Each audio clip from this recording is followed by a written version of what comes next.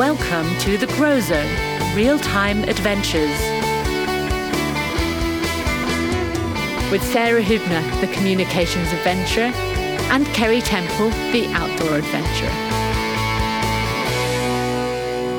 Hello and welcome to our second episode of our second series. My name is Sarah Hübner. I'm a communications facilitator for team building, and I create enjoyable online events, especially parties. And by my side is Kerry Temple, our outdoors adventurer. Hello there. Yeah, I am the outdoors adventurer here, and I organise educational events and travel in the great outdoors. Yes, thank you. And in our second series, we are interviewing other adventurers. Our special guest today is Bronwyn Clinton. Welcome, Bronwyn. Hi, guys. How are you? Thanks so much for having me on. Oh, we're so pleased to have you here. Thank you for being our guest. So Bronwyn and I met when we were students on the Erasmus scheme in Verona in Italy in the year 2000. Yeah, we bonded really over a shared passion for language learning, an appreciation for exploring different cultures, and also a shared love of red wine. Yeah. After university, Bronwyn took the route into tourism management and went on to work for some of Ireland's most well-known school tour agencies, focusing on international school travel. And in 2020, Bronwyn took the big step to go independent and started up her specialist group travel company, Broader Minds, and that launched in January 2020.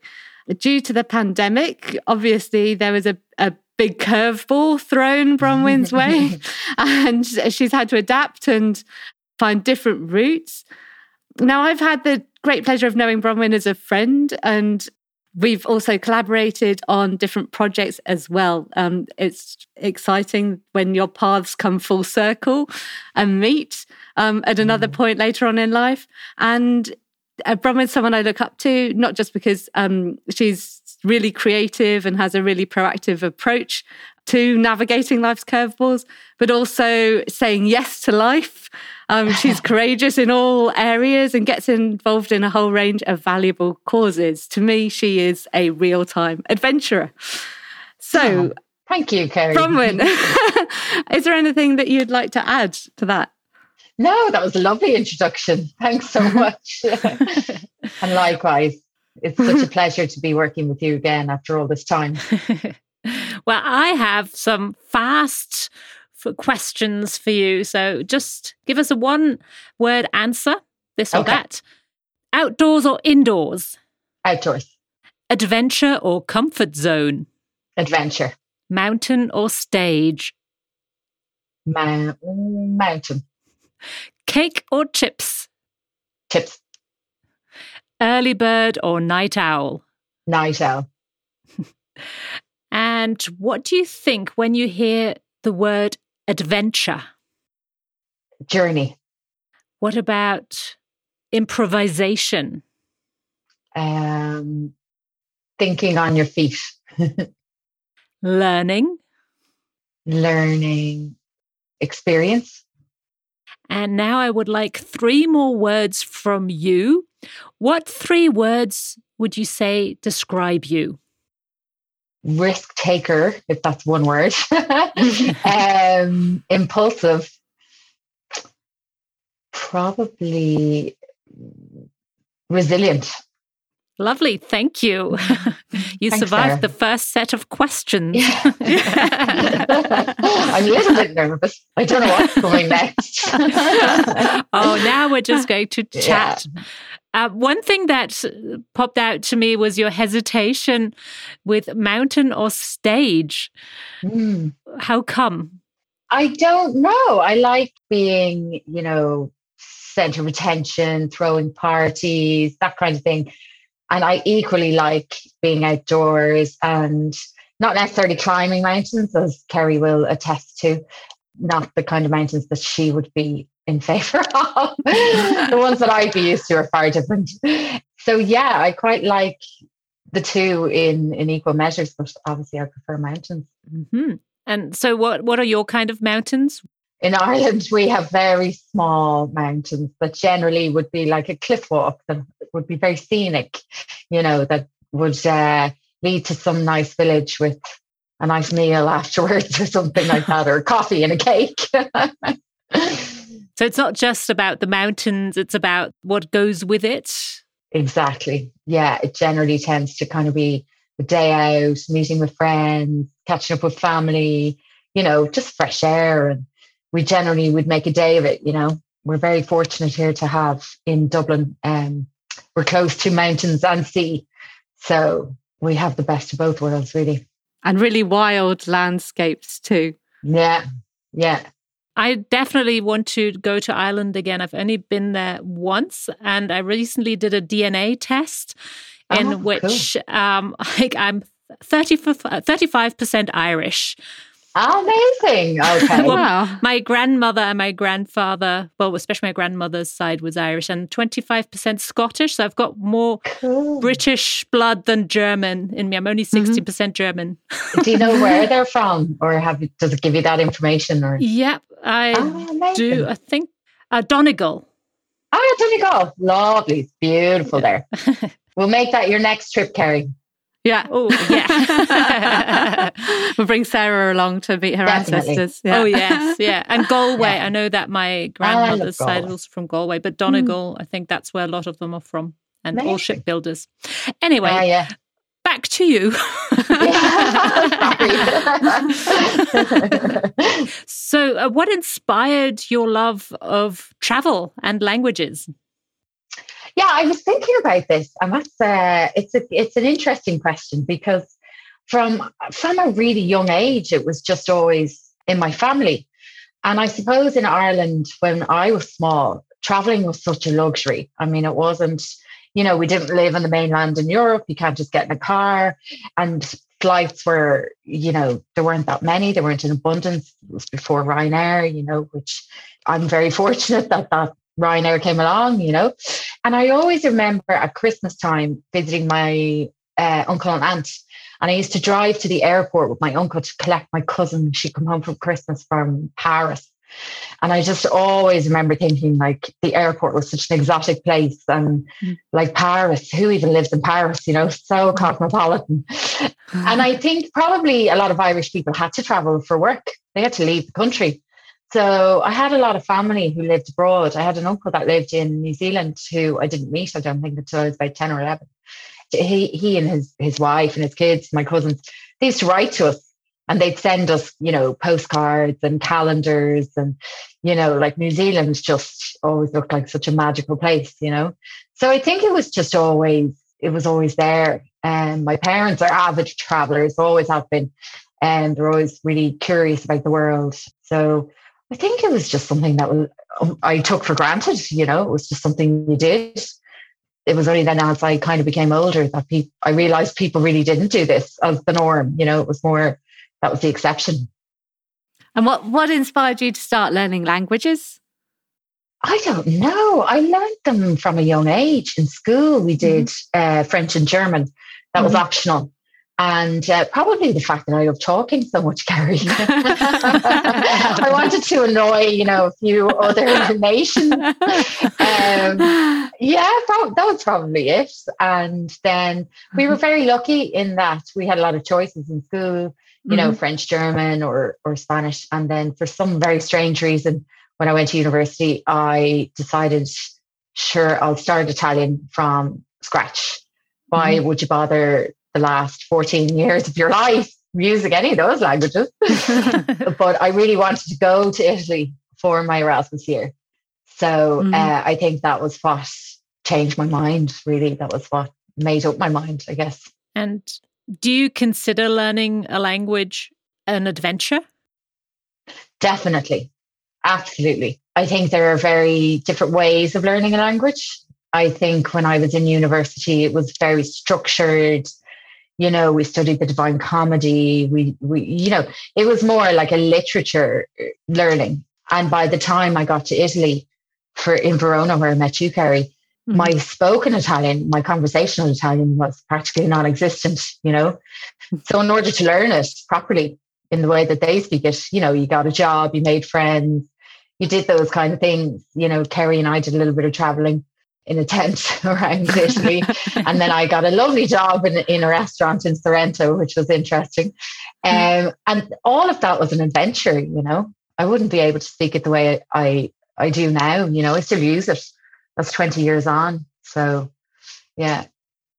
Yeah, I think that's it. I mean, that's how you've got to throw yourself into it, haven't you, in terms of adventure, and not be worried about failing, which is, I think, what holds a lot of people back in language learning, is that worry about making a mistake, which links also to improv, Sarah.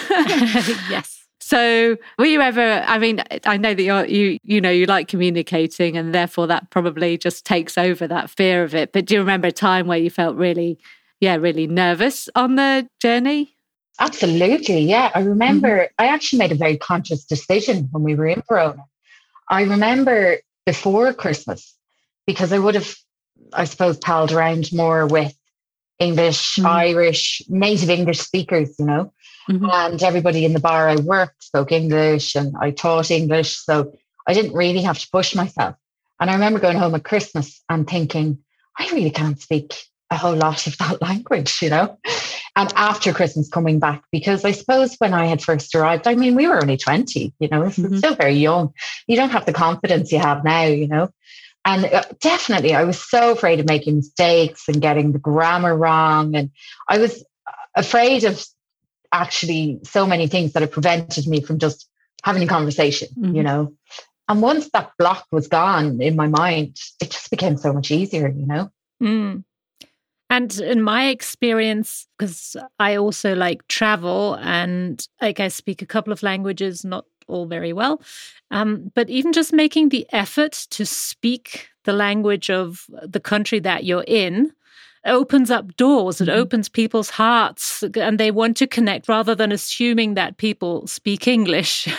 Definitely. It's a whole different experience. It really is, you know. And it's like, at the moment, I'm actually teaching my partner Italian, which is, he's doing really well. And I'm actually kind of like, I have to do a bit of revision. So it's good. But I keep saying to him, you know, forget about all of this. You don't need that. This is what you need to be understood, you know. So it's quite an unconventional way of teaching Italian. But he just needs to get by when he's there and when we're on holiday, you know. And I really think that I wish there was more emphasis on that when you're learning a language, you know, that it would be just put your inhibitions away. And if you make a mistake, you make a mistake, but people will be so, you know, open to you speaking their language that it won't really matter as long as you're understood, you know. Yeah. Yeah, so the intention is for communication, not necessarily for perfection, grammatical perfection. And I know that in the Bavarian school system was definitely on like perfection of language. And then being a language teacher at international schools, when I taught German as a foreign language, often like I would differentiate. Now, this is not for accuracy, this is for communication. And then you don't correct every mistake. It's about are the students getting their points across. And it's so freeing to be able to do that. And then you can be adventurous than being full of fear of making a mistake and being graded for that or downgraded. Yeah. Exactly. Absolutely. And that's the whole thing. Like I always say, I'm not going to be a translator for the UN any day, you know, but like I will get by and I'll be able to negotiate hotel rates and whatever it is I need to do. And, you know, I'll enjoy myself at the same time.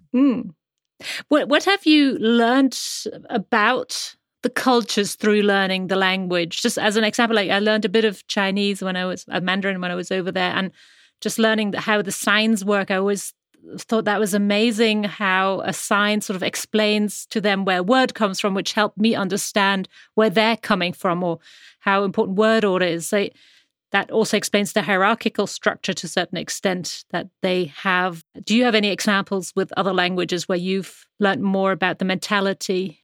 I suppose probably Italian would be the one that I would identify the most with, you know. And I love the way that their language is, it's so expressive, but that they use the shortest amount of words to express themselves. And it's all about the intonation and the emphasis. And, which is, if you know Italian people, that's actually how I see them, in life, they could just give you a kind of a shrug or a look. And that could mean a whole sentence that we would say in English, and I feel that their language reflects that in many ways. And their body language, right? The connection between both. Big time. Absolutely. Yeah. Yeah. Oh, 100%. Yeah. Their body language. That's why I think they always wear sunglasses so often. To hide their eyes so you can't see what they're thinking. I love the Italians, obviously. But yeah, I think you learn a lot more when you speak a bit of their language, because like what you said, Sarah, they're a bit more open to communication. Yeah, I think they're the language when you learn the Italian language, I mean, I think probably this applies to every language, but the Italian language is just like everything. It's so linked to the culture, the arts, the creativity, almost every sense I think you get through of Italian through the language. It's real, like, lively, full of life, which is what I think Italy is and Italians are as a culture. It's that very vibrant. Definitely. Yeah. Sometimes, yeah. Elizabeth Gilbert describes it quite nicely in Eat, Pray, Love, where Italian originated from and how it developed. Oh. And we could do a whole podcast dedicated to love of Italy. I'd like to stop. I just want to go there now and have a slice of pizza and a glass of wine. We're so nice. Soon.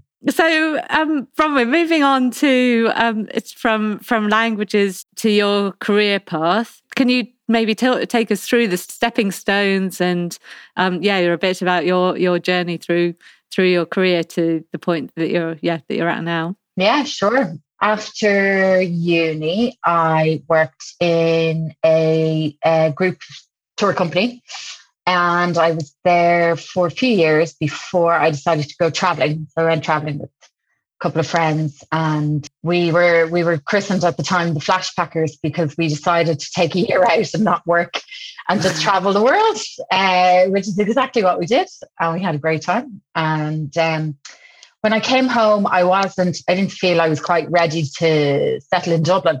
So I went off to London for a year and I worked for GTA Gulliver's Travel, which at the time were the largest wholesale tour operator in the world. So I worked in their groups department. And then when I came home, it really just I kind of went from company to company. So I went back to the company I had previously worked in a sales capacity, because I'd always kind of worked on the customer service, the organization of the tours, mainly the Italian tours, and I went in a sales capacity. And really from there, it just took legs, and I was approached by company after company. And eventually then I decided that it was time to just do it for myself and do it in a different way. As you know, I focus more now on adult groups, corporate groups, smaller groups, and we're very, very focused with the outdoor element and putting your phone away, screens off, for a certain time in the day, and a nice little bit of exercise, but it's not necessarily for people who are absolute fanatics. Wouldn't be boot camp or retreat in any way. A few people have said to me, "Oh, I'd love to go on one of your retreats," and I still have to find the word for what they are. The yoga, hike and dine trips, Kerry, but they're by no means a retreat. But I suppose it's an experience for people to just switch off, and that's really where my main focus is now. And for next year, what we're going to do is launch weddings abroad, preferably in Italy, because as you know, most of the venues I use would be the very, wedding focused. And I think that's my career in a nutshell, which is a very shortened version of all the gory details. But that's the short version. It's exciting, and it's been interesting to see you and watch that growth, and also be there at the start of your business too. And you've had like a bumper of a year for starting a business. What would you say are the three most important skills that you've developed to succeed in starting your own business? Patience. I've had to learn a lot of patience. I don't have a lot of patience normally. Patience because you're so reliant on external factors. So no matter how hard you work, no matter what you do, sometimes you just have to take a step back, COVID or something like it. There'll always be something that'll affect the travel industry or your external suppliers or something like that. So I've had to learn an awful lot of that.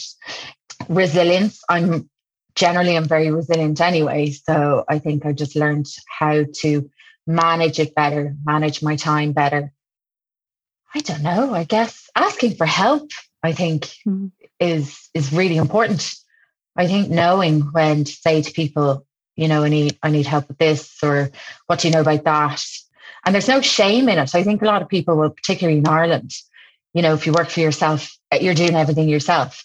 And I just think, why would you not ask someone who's maybe already experienced this, who will be in a position to help you, And I think they're probably the three things that, I'll always need, no matter what happens. Mm-hmm. Do you have any special resilience strategies that you use, or what makes you so resilient? I don't know. I suppose I'm very good at, I've really learned how to switch off. And like that, you put the phone away, you do what you have to do. You go I started sea swimming over a year ago, go for a walk, pick up the phone, talk to somebody. I'm very good in the company that I keep. And I think that's actually, it's more so now as I get a bit older, I'm learning it's actually more of a skill than, you can stay friends with the people that you want to stay friends with because you've been friends with them for 20 years and you went to school together. Or you can actually seek out the people who in your life. Naturally, you benefit each other, and you nurture those relationships. And I think I'm actually quite good at doing that, reaching out to people. And for me, people are like medicine, that Kerry, that being around good people and just being able to enjoy their company or a bit of a laugh. That to me is like any tonic, like swimming in the sea, So it's not all just down to me. It's down to the people, the company that I keep. And sometimes you have other people who have your back and who say, everything's going to be okay. You just don't need to worry about this right now, And I think I'm very fortunate in that way, Absolutely. That's a really important point, having those connections, isn't it? Definitely. And And I don't think it's just being fortunate. You yourself have made those choices of who you want to surround yourself with, and you're obviously someone who attracts people who also want to be supportive. And I like the way I'm perceiving you, because I just met you, is like open-minded and optimistic rather than downbeat about things. Yeah, exactly. Yeah, which I try to be. I think I just am naturally. Yeah. Absolutely. I would say that, knowing you, Bronwyn, that's one of your great traits is optimism and always seeing the positive. Yeah. Nothing a good glass of wine cannot sort out. I'm a firm believer in that. What is one of your biggest adventures, would you say, that you've been on? My biggest adventure? The first biggest adventure I would say was moving to Verona when I was 20, because in Ireland it would be very common that you live at home during university. So I was still living at home with my parents, and I had my boyfriend and we had our life, and I had my job, and everything was very routine and easy. And I remember arriving in Verona and thinking, I can't speak a word of this language, and where am I going to get a job? And I don't really know anyone here. I vaguely knew a few people from college, but considering I didn't really attend my classes as often as I should have, I could have known them better. So that was probably the first biggest adventure, and definitely travel wise, you know. The second one was probably when we all quit our jobs to go traveling for a year and just said, sure, we'll see what happens. And that we did. And we went and just had a really amazing time, you know. Do you remember a special moment when that was particularly challenging? Many of them. Yeah, there were really times when, and I know this sounds ridiculous, but I think when we were traveling for 12 months, because we didn't stop and because we weren't working, we almost got a little bit travel fatigue, or we kind of took things a bit for granted. I remember being on the way home in Southeast Asia and thinking, oh, if I see another temple, you know, or if I eat another noodle, and I almost had to kind of rein myself in and say, do you know how fortunate you are to be here, you know? But challenging in terms of, I think there were definitely times where we were tired, and travel wise, you know, in airports and your baggage getting lost. And, you know, when we were in Bolivia and we got stuck in the rainforest because they just couldn't fly in because they just land on grass and there had been too much rain. So we were basically like stuck in this little village. Hotel California comes to mind, you know, quite often. But I was very fortunate in that the two friends I traveled with were as like-minded as me, probably to a little bit of a lesser extent, that we just made the most of it, you know.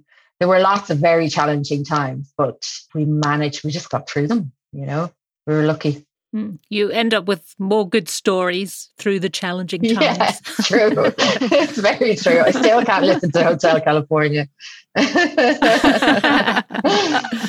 Bronwyn, I know that in recent years too, you're doing all sorts of other adventurous things in your spare time. Yeah. It was last year that you chose to take on another adventure on the stage. That to me was a really brave thing to do, because I can adventure outdoors and do all different things outdoors, but to stand on a stage and do something that's fairly new is really quite intimidating. But I was wondering if you wanted to explain a bit about it, about your dance moves.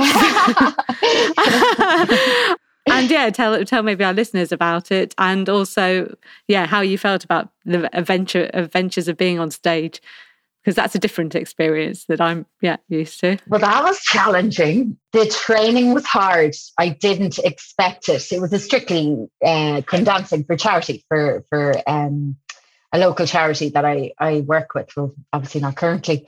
Yeah, the training was tough. I didn't expect it to be as tough as it was, you know. So we trained quite a lot, like twice or three times a week. And who was your teacher? Were they from Strictly Come Dancing? How does that work? No. So it's basically, what do they call it? Osnum Comes Dancing. So Osnum House, it's like a summer camp and a summer school and an after school for kids in the area, disadvantaged kids. And what they do is they just hire in a dance teacher, June, she's amazing. And it's the same woman every year. So I'm guessing she gives up her time to be there, you know, because obviously everybody's giving their time and trying to raise money. And she's brilliant. Like, she's dealing with all sorts of personalities and, you know. And so that was last March, just before lockdown here in Dublin. So it's funny because everybody's, you know, that was the last time a lot of my friends saw people, you know. It's like, last time I saw everyone was at your Strictly. And I didn't think, I just kind of did it to raise money, and I didn't really think about it. And then it was only as it became closer to the time, I started realizing how nerve-wracking it actually was. And I do it again. I loved it. I absolutely loved it. But it was quite nerve-wracking to stand up there on the stage and make sure you didn't fall over or get your dance moves wrong or make a mistake. Interesting how having a bigger goal in mind can help you to do something out of your comfort zone that you may normally have not done if it had just been that in itself. Definitely. Yeah, absolutely. And it was because I had volunteered at the summer camp the year before, and you see all the posters around, and it was somebody who had said it to me, would you do it? And we're stuck for a couple. And you probably know loads of guys who'd volunteer for this, which wasn't the case. But I managed to find one. I managed to nab one and convince them to do it with me. So yeah, you're right, Sarah. Exactly. Like I was more focused on raising the money and, all of that kind of stuff and learning the moves as opposed to, here we are now at dress rehearsal and this is happening. So, but look, it's so good to do these things, So do you always strive for adventures, or do you also enjoy a bit of downtime or quiet time? I'm getting better at quiet time. I used to be a person who never sat still. As I got older, I realized that eventually you just burn out. You're so tired. And then almost like you don't really appreciate as much all the good times, And I do on Sundays, I generally tend to try and do nothing. That's like feet up, bath, book, nice meal, Well, obviously in lockdown, you're quite regimented. So Sundays is just the day for that at the moment. I am getting a lot better at it. There's part of me that thinks once we come out of lockdown here in Ireland, I'll probably be, crazy to meet people and do this and do that. But I hope that I will have learned, just to take a few hours in the week to just chill out, It's like recharging your batteries. And what role does nature play for you in recharging your batteries? Well, I love being outside no matter what, As you know, we don't have the weather here in Ireland. So you just have to get on with it. So I would tend to, I'd be very good at getting out for my walks, do a sea swim. It's been good that, I suppose, in one way, all the outdoor meeting now that we have in Ireland has encouraged people to say, I'll meet you for a coffee and we go for a walk on the beach. Whereas that would have been something 2 years ago you'd suggest. People would think you're mental and why aren't you going to the pub? So it plays a huge role. If I don't get out in the fresh air every day, I feel it, especially in winter because it's hard, because it's dark all the time and you're not as inspired. But certainly now at this time of year, I'll be out walking lunchtime or in the evening or in the mornings, so. I think it's funny that you kind of think about it as being bad weather with the wind and the rain. And I really miss that sensation of that feeling like the Irish expression we have to blow the cobwebs away. And when you walk anywhere, when you live on an island, whether it's Ireland or the British Isles, or I've spent a lot of time in Wales also when I was growing up, and walking by the coast, and you come in and you've got that, you feel like the salt on your skin and everything, your hair is every different direction, but you feel like everything's just been shaken out of you. And you can do lots of things in all conditions here in the mountains, and it's wonderful. And you also get different feelings, but that real cobweb swept away feeling. Yeah, absolutely. I really love that about Ireland and the British Isles. And you do we don't quite get here. Miss the sea as well. Even the other night, we drove to the beach and got a bag of chips and brought our chairs, and we sat there in our winter coats. And I was like, there's just something about the sea air that it's medicinal, Vitamin C. That's it. Yeah.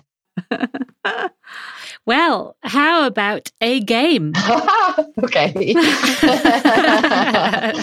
Okay. Good. Let's go back to languages, and we'd love to be inspired by you, Bronwyn, because I know that you speak Gaelic. Well, Kerry told me, and you said yeah. Well, most of us do here. Yeah, Irish. Yeah. Yeah, and well, I'd love to. Gaelic, I have no idea. I don't know any Gaelic, so except for one word which you taught us before, and you will be repeating that. So, could you give us a word, and then Kerry will give a definition, and I will give a little story about that, and then we'll see if our definition and story links with the real meaning of that, and we'll do that like a couple of times. Yeah. Okay. Will I go? Yes, Yeah? go for it. Okay. Gansey. Gansey is a really beautiful spring flower. Yeah. Gansies only are in blossom in the last week of April in Germany, in the southern part of Germany, and the first week of May. So actually, they should be out right now. I'm going to peek out of my... Oh, yep, there's a Gansey. So what does it mean? It means jumper. Oh, those jumper plants growing all over the place. Could be. Yeah. Give us another word, and I'll give a definition, and Kerry will tell us a little anecdote. Okay. Graw. Graw is what my cat always says. Or is the definition? Well, it's the word that cats do when they want food. Yeah, so my cat, every morning when I wake up, it speaks to me in this loud graw. I really say to him, you don't need to be so aggressive. It's first thing in the morning. Calm down a little. Go and do a bit of a morning meditation, and then you'll get your food. Don't worry. I'm amazed, Kerry, at your ability of talking, or your expectations of your cat understanding what you tell it. Yeah. So, what does graw mean? Love. Oh. Okay. Wow. Yeah. My aggressive cat doesn't know that. Apparently not.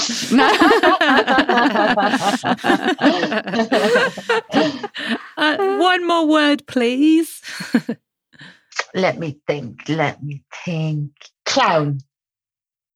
Ciaun. Well, ciaun is the sport that children play in the playground before they go to secondary school. Yep.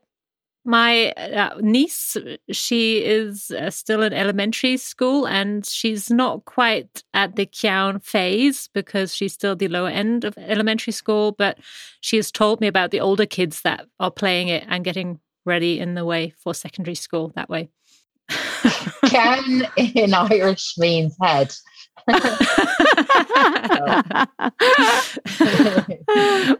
Oh, interesting. You need to study a bit more Irish, girls. Yeah. Well, we'd fail the vocabulary test. So it's interesting to see how sounds evoke something in us, and how our brains are probably programmed. All three brains are programmed completely differently, or quite differently, due to our language backgrounds. Yeah. Yeah.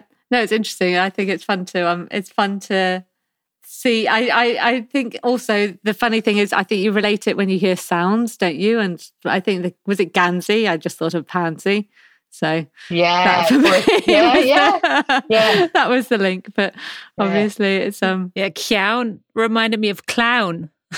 Yeah, the sound. But one of the things I love about learning languages, and that's a bit just like it is a bit like a game, and that sometimes when you don't know, you have these conversations with people and you really don't quite grasp a word and you just go with it. And sometimes it works out and sometimes you go down a whole different path.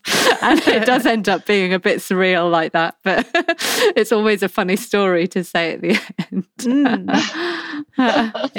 And it's a good game. It is a good game. Yeah. And I think it's useful to work with the languages we know when you learn another language. What does it sound like to me? And then I'll be able to remember it more. And I actually did play this game occasionally with students as a language teacher and hoping that they wouldn't remember the wrong definition of it. But it's helping to build connections because we always need connections. I think, the more you have within a language, the easier it gets. Yeah, definitely. No, that's true. Yeah, fun game, Sarah. Fun game. Thank you. Well, thank you for joining it. Well, shall we come towards the end and ask you a final question? Go first. Okay. So, if you could only have one more adventure in your life, what would it be? Oh, no. Oh, God. On a yacht, so I could see as many places as possible. Oh, I would love to see Central America. I haven't been to lots of parts of Africa. You've got to decide on one. Oh, I don't one know. adventure. Or it could be your yachting adventure. Exactly. It could be sailing my around the world. My yachting adventure, and I'm going to sail around the world. There you go. And I'm going to have a private chef on board. Cool. Are you into cooking? I love cooking. I love cooking. Yeah. You'd still like your own private chef on board. Yeah, of course. Yeah, totally sure. I'd be relaxing. Yeah. Lovely. Well, this has been rather exciting hearing your adventures and how you started off with your own business in 2020, beginning of 2020. I started mid-2020 and I understand the challenges. Yeah. And Kerry, what are you going to take with you from this? Well, I've really enjoyed chatting with Bronwyn. Although I know you pretty well, Bronwyn, it's actually been really nice to ask questions that we don't normally talk about because we talk about other things that are almost more in the moment at times rather than all these things because we've known each other for longer. So it's nice to kind of go back and revisit, the roots, I'd say, of where our joint interests started and also, where your love of languages came from, because I think they're things that we've just assumed and not talked necessarily about. And also about how, the skills that you've developed to stay resilient in these times, I think is really, really valuable. And they're things that I'd take with me as well. And also a bit of a desire now to go and travel and go to Italy again. And I can't wait. Also get back into brushing up my Italian as well. Yeah, I know. Sarah, what will you take away from our meeting with Bronwyn? Well, the link between languages and adventures, it seems that I'm not sure if it's chicken and egg situation. If the love for traveling and going on adventures triggers you to learn languages, or if language learning is the first step to stepping out and starting adventures and leaving your comfort zone physically after going through the more mental process of learning the language, where you're always also out of your comfort zone.